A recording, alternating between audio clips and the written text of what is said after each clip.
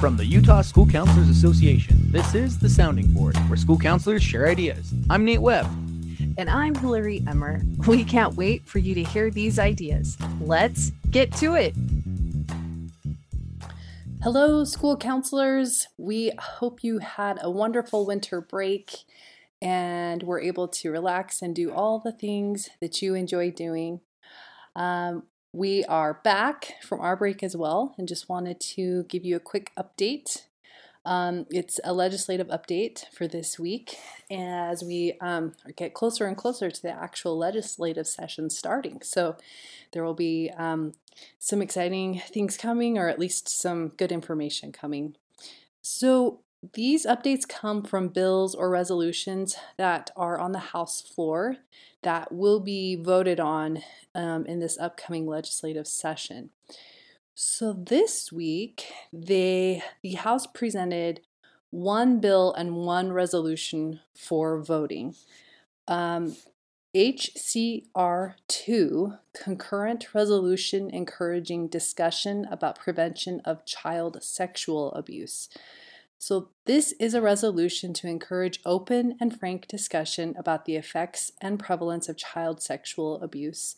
The resolution states that the legislature and the governor will find ways in which the government, communities, and citizens of Utah can A, prevent child sexual abuse, and B, ensure that children in Utah are healthy and safe regardless of race, ethnicity, religion, gender identity, or socioeconomic status. So that'll be one to be watching for.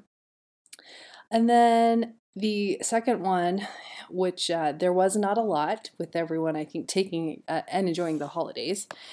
The second one is HJR 1, Proposal to Amend Utah Constitution Referent to the Board of Education.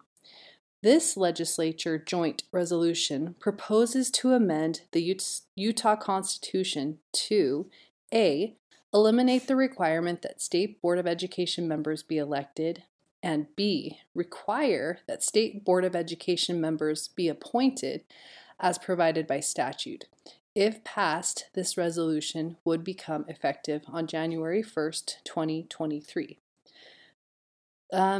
That's the updates. Last of all, we just wanted to let you know that the USCA Legislative Committee is partnering with UEA and will be attending the Educator on the Hills Day in February. So that will be the week of National School Counseling Week. Watch for our newsletter, the Tuesday Take, for more information on how to support and participate in this historic event. If you would like to join the Legislative Committee, don't hesitate to get in touch with Patty Shea at patricia.shea, patricia.shay at utschoolcounselor.org. And her email will be in our notes, the show notes.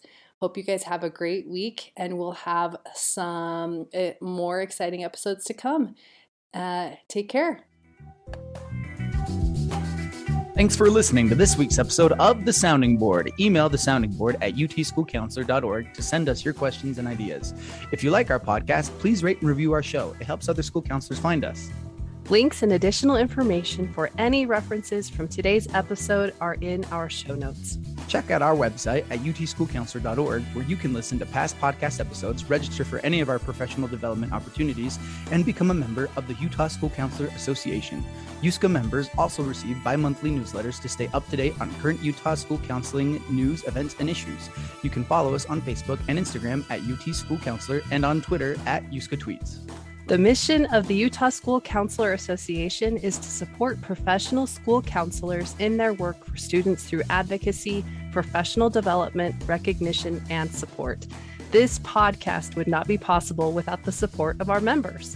We'll have more ideas to share with you next week. Let's go.